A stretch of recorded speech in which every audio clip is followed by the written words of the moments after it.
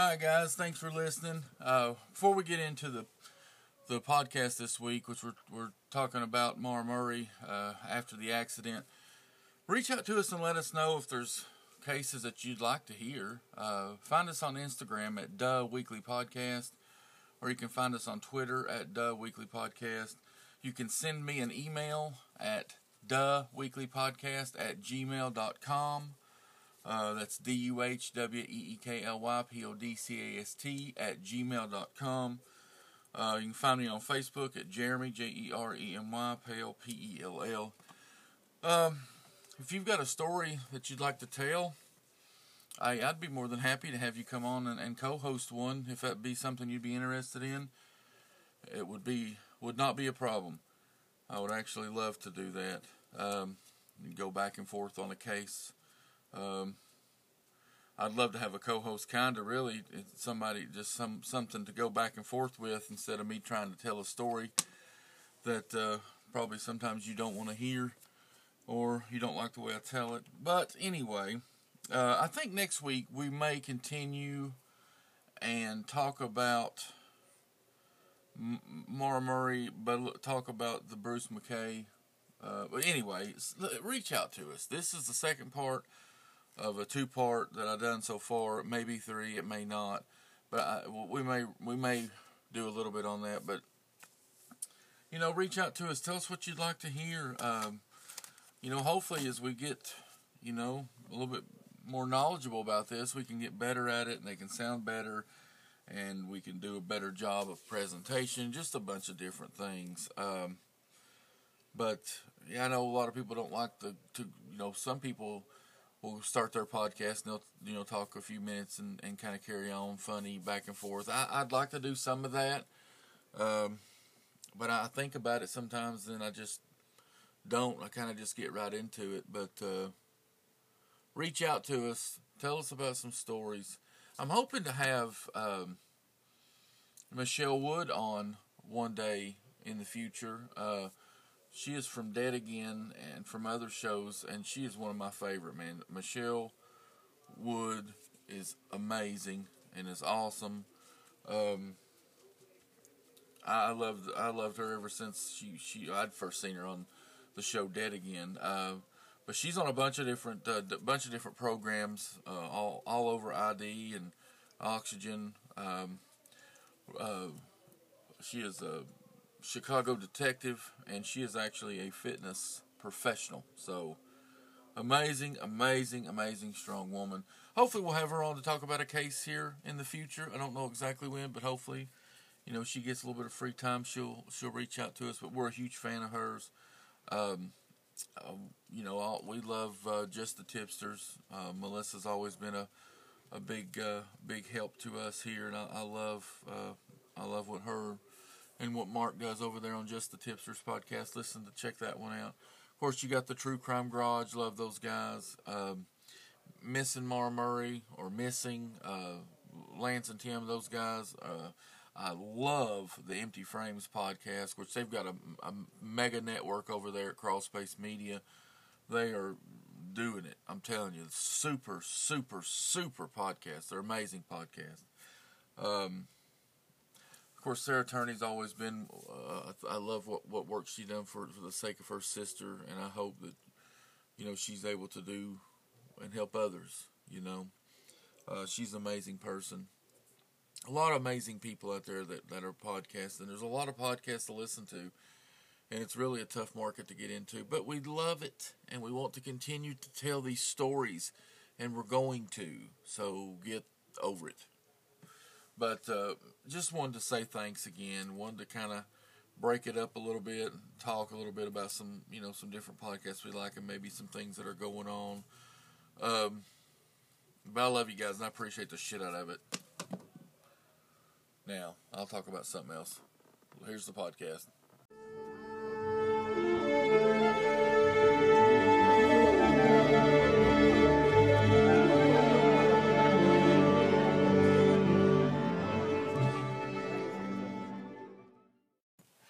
Alright guys, welcome to another episode of Duh Weekly True Crime Podcast. We're going to go through the basic routine of thanking you for subscribing. And please tell a friend to subscribe and leave us a review or a rating. Let us know you're listening. Let us know you're out there. We appreciate it. Hopefully, as time goes on, we gain more listeners, we have more followers, and we can do bigger and better projects. Hopefully. Like right now, I'm starting with my microphone, so give me just 1 second. But we're going to finish up on the second part of Mara Murray's podcast and talk about the time after the accident and cover a few things there. So bear with me here just 1 second.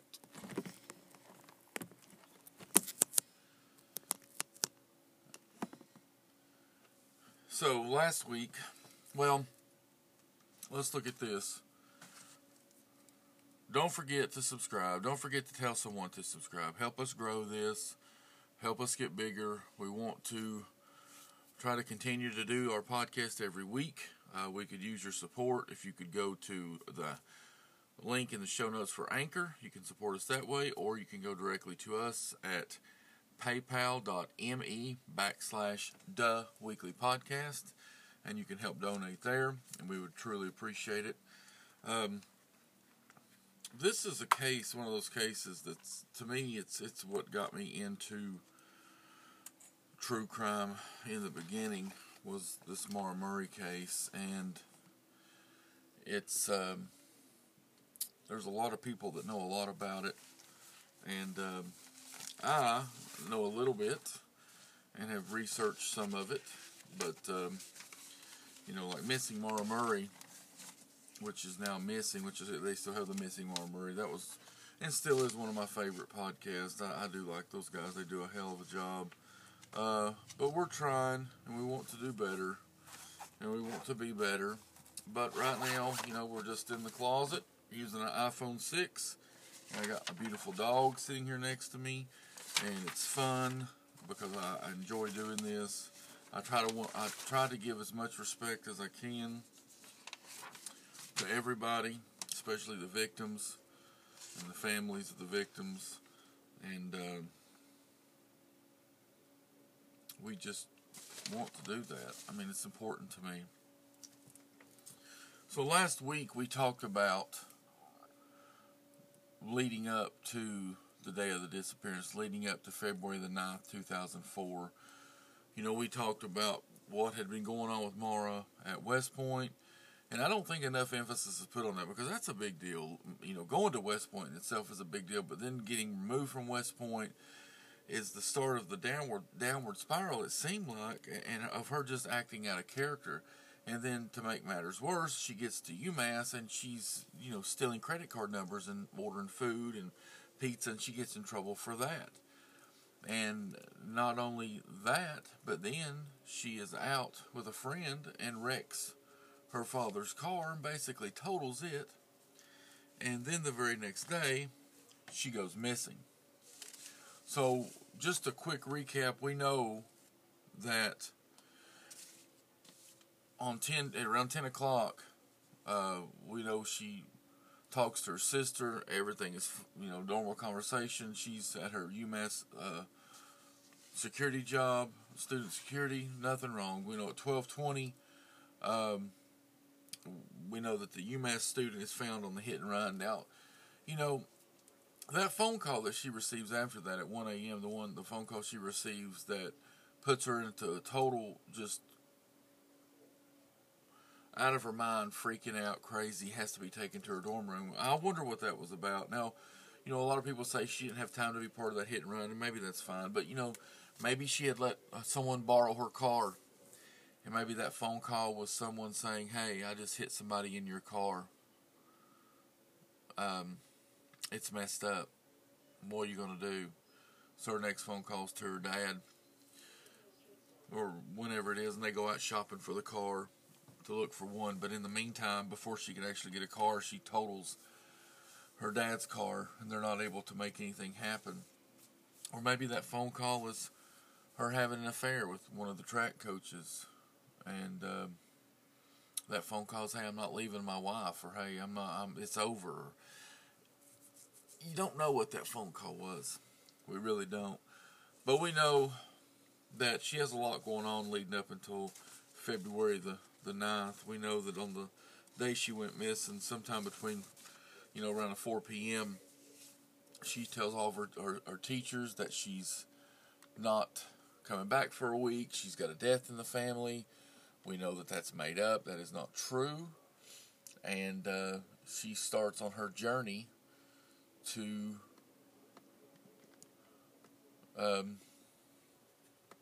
driving her Saturn and leaving the area.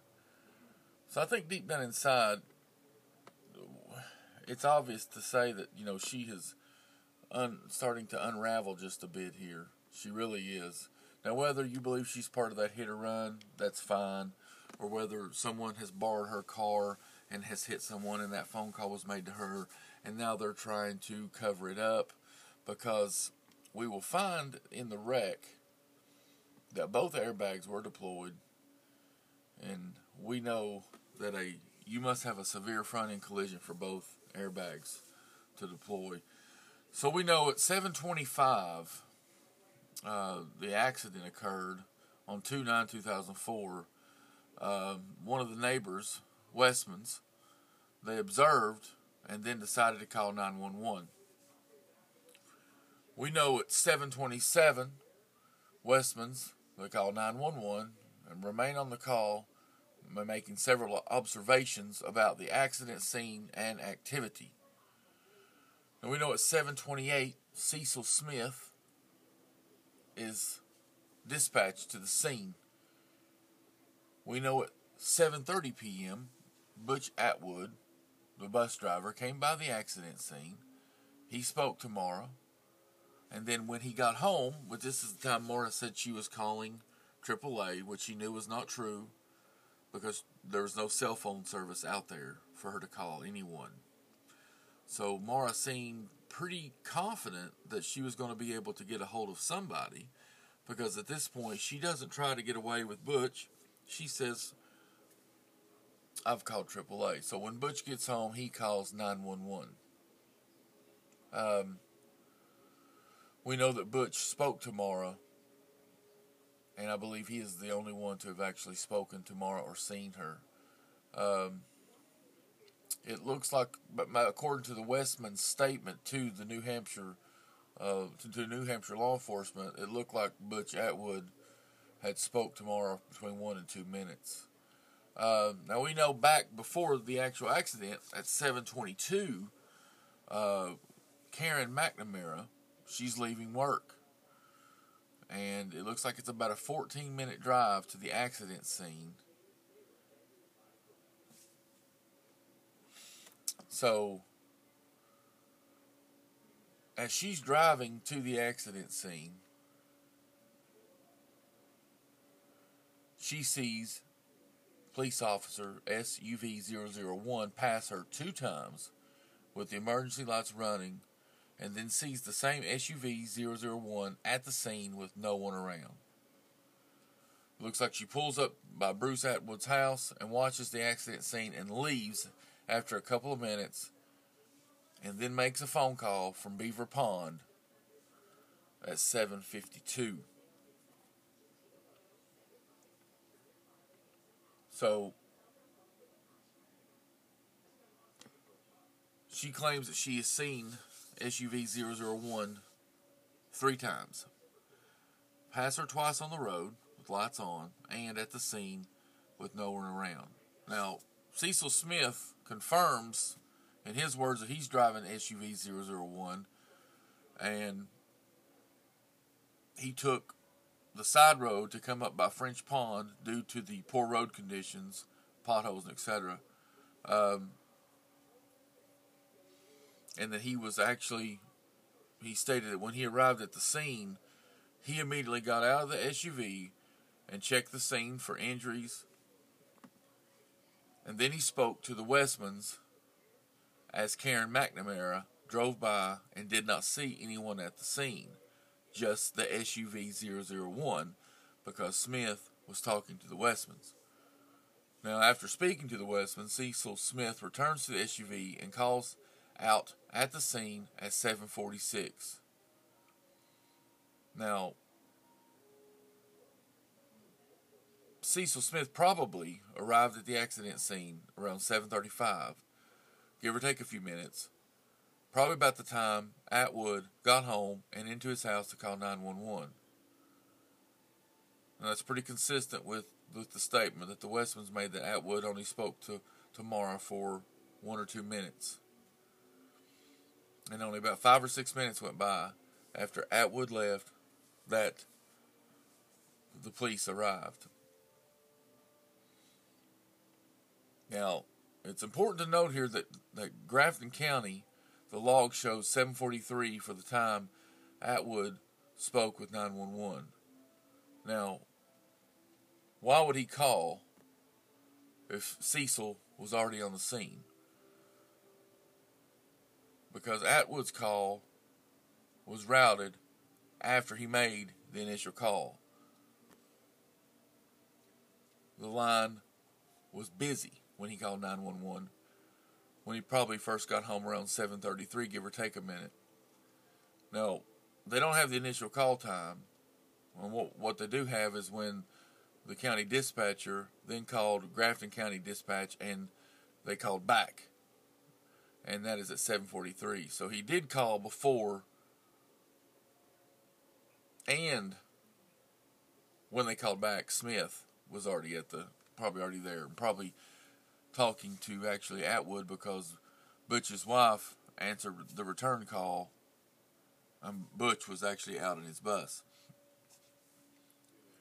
Now, New Hampshire State Police, they've advised that they have an eyewitness who saw Cecil at the accident scene in SUV 001. Now, this is probably the Westmans. Now, at some point, New Hampshire State Trooper John Monahan comes by the scene to provide assistance to Cecil Smith. Now, Monahan was only at the scene for 5 minutes, never got out of his vehicle. He then searched to the west, as he believed they would have been where someone probably would have gone for assistance. Now, when you put all the info together, the timeline is very, very, very tight. The timeline was all put together by conducting interviews with Cecil Smith, John Monahan, Chuck West, Karen McNamara, Dick Guy, and all the information from newspaper articles regarding Westman and Atwood about what happened. So, what does this tell us? What does this tell us? The tight timeline. There's not a large margin of time that Mara is able to flag someone down, spill her story, get a ride, and get out of there. So we know the car was off the road, but was it she told Butch she'd hit a tree, Butch Atwood, the bus driver that come by. But both airbags were deployed. There was wine all in the vehicle. There was stuff thrown about. The windshield was cracked. Was this little turnabout that she run off the road strong enough of an accident to cause all this damage?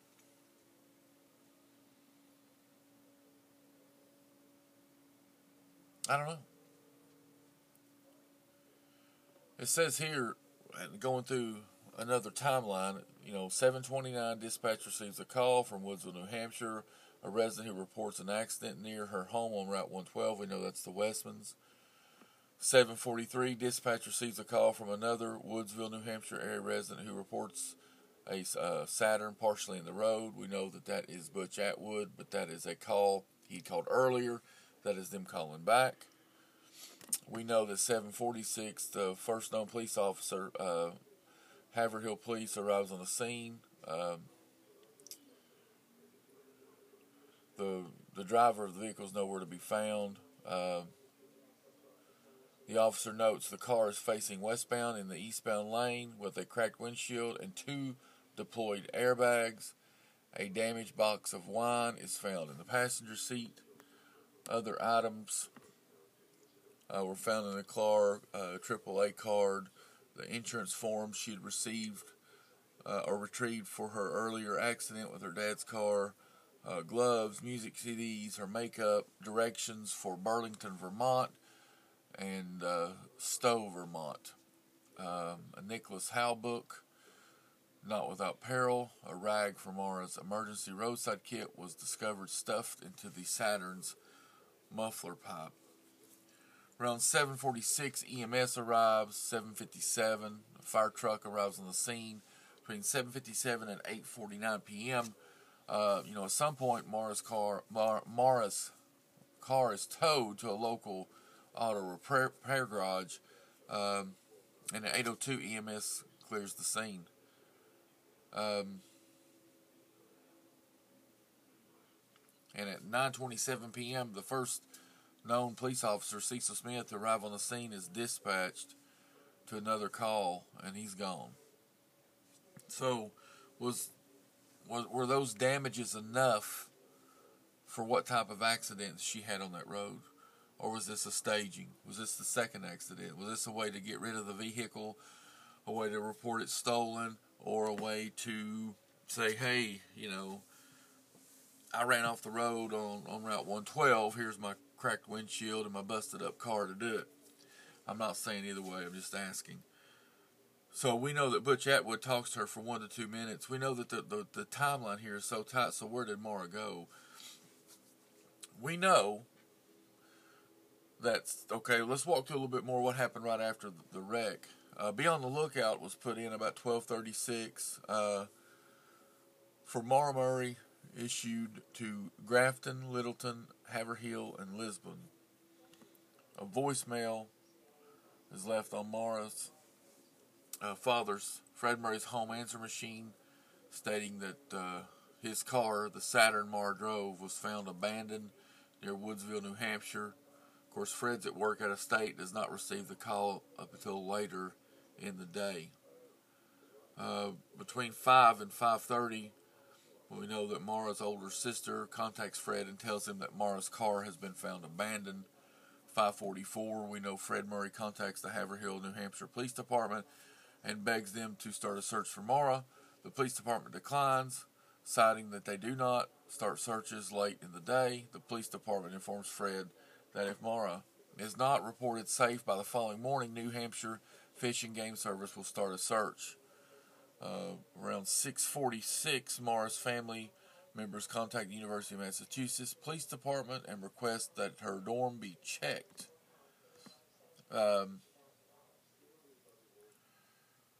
We know Wednesday, February the 11th, which time is unknown, we know that Mara's father, Fred Murray, arrives before dawn in Haverhill, New Hampshire, to beg the police to start a search for his daughter. Around 8 a.m., New Hampshire Fish and Game Service, the Murrays and others begin to search for Mara over 36 hours after her disappearance. We know sometime in that area, time is unknown, a canine in the investigation, they track the scent from one of Mara's rarely used cook leather gloves. The dog follows the scent 100 yards east from the location of where the vehicle in the direction of a residence house. It is not known if this was in fact Mara walking, being dragged, or a belonging of hers being dragged. It's implied that she or the item may have been picked up or placed in a vehicle at the end of the scent trail. It is also possible that the scent had vanished due to the incident happening nearly 2 days earlier. We know that is going east. We know that the first state trooper on the scene after Cecil Smith goes west. So he's going in the total opposite direction of where the scent actually ends up going. But what we've got here is we've got a crashed vehicle, we've got an abandoned vehicle, we've got a neighbor at Westman's that call 911, see it happening, they see a little bit of commotion on the outside of the vehicle. We've got Bruce, the bus driver, He comes to Atwood. He comes through, talks to Mara 1 to 2 minutes. In that time, no, I'm okay. I'm calling AAA. He knows that's a lie. Goes to his house, calls 911. And by the time police arrive, Mara's gone. There's no footprints off into the weeds, the trees. There's snow on the ground, so they're able to see kind of where, if someone was to go off of the road, they would be able to track it or see some kind of disturbance in the snow. There is none of that. We have a crashed vehicle that is spun and turned around in the road. Are these damages to this vehicle enough for what had happened at this accident scene? Is this accident scene responsible for the amount of damage done to Mara's car? We know that a lot has been going on in her life up until this point. A lot has been going on. We know that her actions and the things that she's been doing are not normal to how Mara normally acts. So she could be breaking under the pressure. She could have something going on, and she does. Because there's no doubt in my mind that that phone call that came from the campus, it was a campus community phone. When they traced it back, they traced it back to a location, but they traced it back to a location to where they couldn't guarantee that they couldn't tell who would actually be on the phone using it. So there's no doubt in my mind that whatever that phone call is the phone call that puts this into motion. Why is she going up here? Why the emails to the professors to say, hey, I'm not going to be back for a few days or a week. I got a death in the family. Why does she have a little bit of alcohol, $35, $40 of alcohol, plus another box or two of wine, whatever it is, Bailey's, that she has in the vehicle? She has 2 deployed airbags, which I'm going to tell you right now takes a pretty hard lick to the front to deploy, because I had a Chevy 1500 truck come through my windshield, and just because it didn't hit the front of my vehicle, my airbags did not deploy.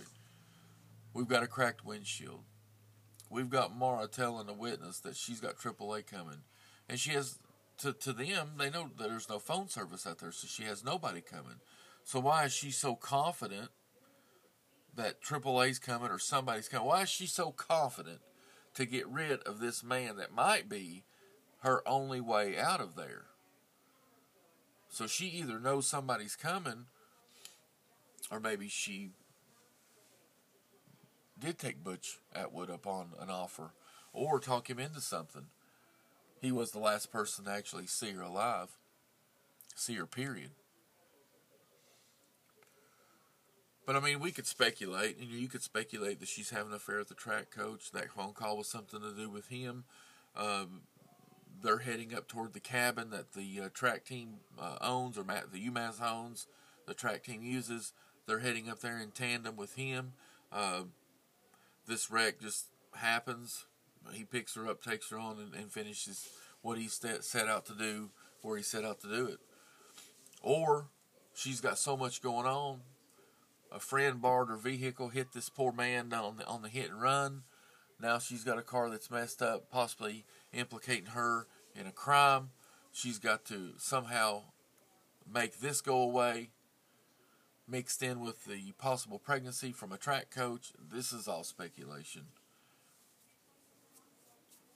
But, you know, I know that they talk about the pregnancy, you know, terms, that it was something she was doing for nursing school, and that's very well could be the truth. But what you do have to sit back and ask yourself is, what the fuck was going on in her life that would cause this much chaos and this much turmoil, that she goes as far as to set into motion what she set into motion? We'll be right back.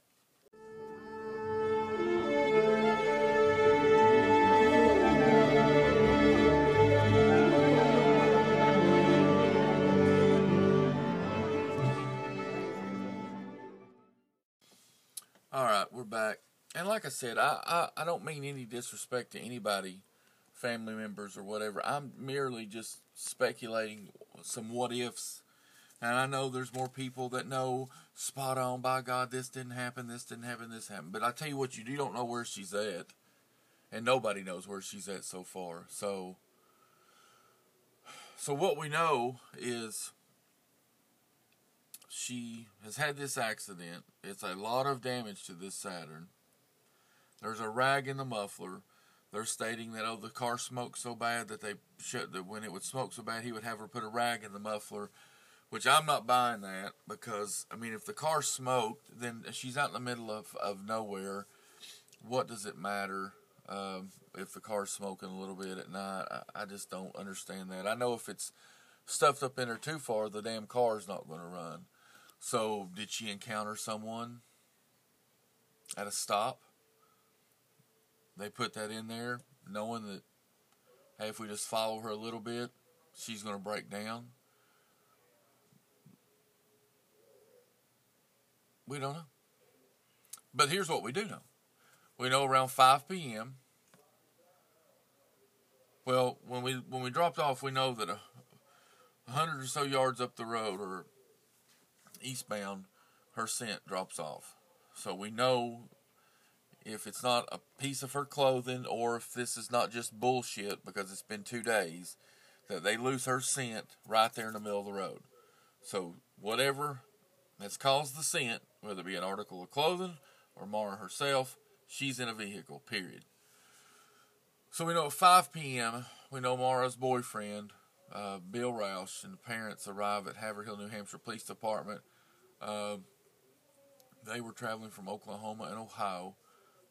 He's interrogated, and then his parents are questioned. Around 7, the police report to both Mara's and boyfriend's families that they believe Mara came to the area to either run away or commit suicide. Family does not believe this to be likely. Mara's boyfriend receives a voicemail message that he believes is the sound of Mara sobbing. His cell phone had been turned off so he could pass through airport security. Come to find out, that phone call was traced back to a Red Cross. So I don't completely understand that. But, he was on his way to search for Mara when the phone call came through. Which, like I said, they traced the call to a calling card issued to the American Red Cross. So is that a calling card issued to somebody that needed help? Because it says here a calling card issued to the American Red Cross. So maybe this is a calling card that was issued to the American Red Cross, and this calling card was then handed out to a person. So it may be. And they don't believe it was a call from Mara. And not the American Red Cross, as it's unknown how the Red Cross would have had his mobile number and why they would leave a voicemail with no actual message. It's been deleted. But I'm telling you, it's a calling card issued to the American Red Cross. So I guarantee the American Red Cross has calling cards issued to them for tragedies, and they are handed out to people that are going through tragedies themselves, or going through snows or tornadoes or any kind of terrible situation like that. And they're probably given phone cards so they're able to make phone calls. So that's something that's new to me. We know it's Thursday now, February the 12th. Mara's father, Fred, and her boyfriend hold an evening press conference in Bethlehem, New Hampshire. That Friday, the first known articles regarding Mara's disappearance are starting to publish. Mara's family expands their search into Vermont. The Haverhill police chief says that our concern is that she was upset or suicidal. Monday, the 16th, it's unknown, but Fred urges New Hampshire State Police Troop F to invite the FBI into the case. Fred's been told the only way the FBI can get involved is the case. If they are invited by the agency currently overseeing the investigation. Fred later learns that the only FBI involvement in the case was in the form of interviewing some of Mara's friends and family from Massachusetts. We know February 17th, on Tuesday in the afternoon, the Haverhill police chief discloses that the search for Mara is now nationwide. Thursday the 19th, we know that New Hampshire Fish and Game conducts a second ground and air search. We know also that the New Hampshire Fish and Game conduct a grid search Uh, we know that it's getting toward the end of February, I think the 26th. It's stated that while searching for Mara's older sister discovers a ripped pair of underwear lying in the snow on a secluded trail near French Pond Road. DNA tests find they do not belong to Mara. Late February, the police actually give Mara's family the items found in the car. And then, you got the beginning of March. Mara's siblings check out of their motel, exhausted from the search. Her father, Fred, continues to search. Early March, Fred checks out of his motel room after 3 weeks of searching. He returns nearly every weekend for more searching. In April, Fred's notified by the Haverhill police that complaints of trespassing on private property have been filed, and warned Fred that any more trespassing will result in his arrest. They get a tip. New Hampshire Fish and Game conducted a ground search near where a young person was seen running in the night of Mara's disappearance. No scent or leads are reported from the search. Of course, Fred goes to the governor. They've had several things go on since then. They've searched the home. They've searched an old brown house, A-frame. Bill has gotten in trouble. Bill Rush got in trouble for sexual assault. I think it really is going to come down to what was going on in Mara's life right around the time of her disappearance. And I know that sounds cliche or stupid or whatever. I'd like to know more about that calling card. I thought it was a calling card that the Red Cross issues out to victims of, natural disasters? Who was, because that's odd to me. That's odd to me. That it was the calling card issued to the Red Cross, because that opens up something new for me. That's not a phone call from the Red Cross. That's a phone call from a calling card that was issued to the Red Cross. I would love to get some answers to what happened to Mara Murray. This case haunts me. I know that she was an amazing woman, amazing girl. She had tons of pressure on her. Did she snap under the pressure? Did she do some things that she couldn't come back from, that she felt like she didn't have an out? They talk about suicide, and Fred made that comment about he was worried about it being a squall walk, where you just wander off into the woods to die of the elements or whatever. But he didn't. I wonder why he said it. He did say it, and he's talking about he didn't mean it this way or that way. But did he know? It's always been said, I think, that the family knows a little bit more about what's going on. And I'm saying not with her disappearance per se, but with what was maybe going on in her life at that time. And they're not going to say anything because they're going to protect her image at all costs, and I don't blame them for doing that. But something that was going on in her life around that time is what's caused her to go missing. We just need to find out what that is. That phone call, did she lend her car out and it get hit because someone hit that person, the hit and run? And then they're trying to cover that up, and in the midst of covering that up, something happens.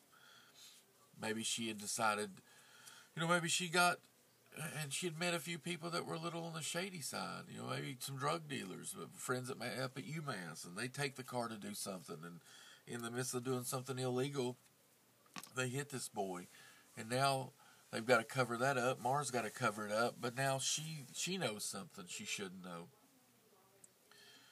Did she have an affair with a track coach, and then that phone call comes in? He's not leaving his wife, this or that. Now he's got the pressure of he could lose his tenure, he could lose his job, he could lose his family. So let's go, Mara. Let's go up to the cabin for a week, just me and you. And then she makes that story to her teachers and professors. Hey, I'm going away for a week, And then she slides out of control up there. That's a legitimate wreck. he picks her right up in tandem because he's just right behind her, and he goes on to finish what he started. Or maybe she's going somewhere to renew her driver's license, and she encounters, by happenstance, a crazy maniac serial killer or someone that wants to go party. She gets her out of there. Something gets out of control. They kill her. She accidentally kills her. Who knows? I would love to know more about this possible calling card. That if it was an actual calling card issued to the Red Cross and they issued it to somebody else, I would love to know who was on that telephone call that night that caused Mara to go just losing her mind and go crazy and run to her dorm. I'd love to know what was going on, a few days before she went missing. There's some other people in that area because there was, I think, Bruce McKay, the police officer, he ended up having a real big situation with Lico. Anyway, he was a dirty cop. He ended up getting shot and killed, but he was actually in that area, and he wasn't accounted for many hours around Mara's disappearance. But he did have a buddy that lived down the road from where Mara went missing. That's another podcast, and I may cover that. That's a very interesting story. It's crazy. But what happened to Mara Murray? I'd love to know what happened to Mara Murray. God bless her family, because they went through a lot. Maybe they know a little bit more of what's been going on with Mara before she went missing. And maybe not. I don't know. It just really seems like this case hit a dead end, and it basically stayed there. But Missing Mara Murray, that podcast was amazing. There's some Oxygen shows that were amazing. And I just hope that they find out what happened to Mara Murray. I'd love to know. God, I know her family would love to know, and I hope that we can find out for their sake. But no one knows what was going on with her in the last few days of her life. No one knows. She was spiraling out. And if anyone says that's not true, they're full of shit. I mean, she got kicked out of West Point for shoplifting or left, and then she takes credit card numbers and steals credit card numbers? I mean, shut the fuck up. And then she totals her dad's car. Shut up. What happened to Mara Murray? I hope one day we'll find out. This is another episode of the Weekly True Crime Podcast.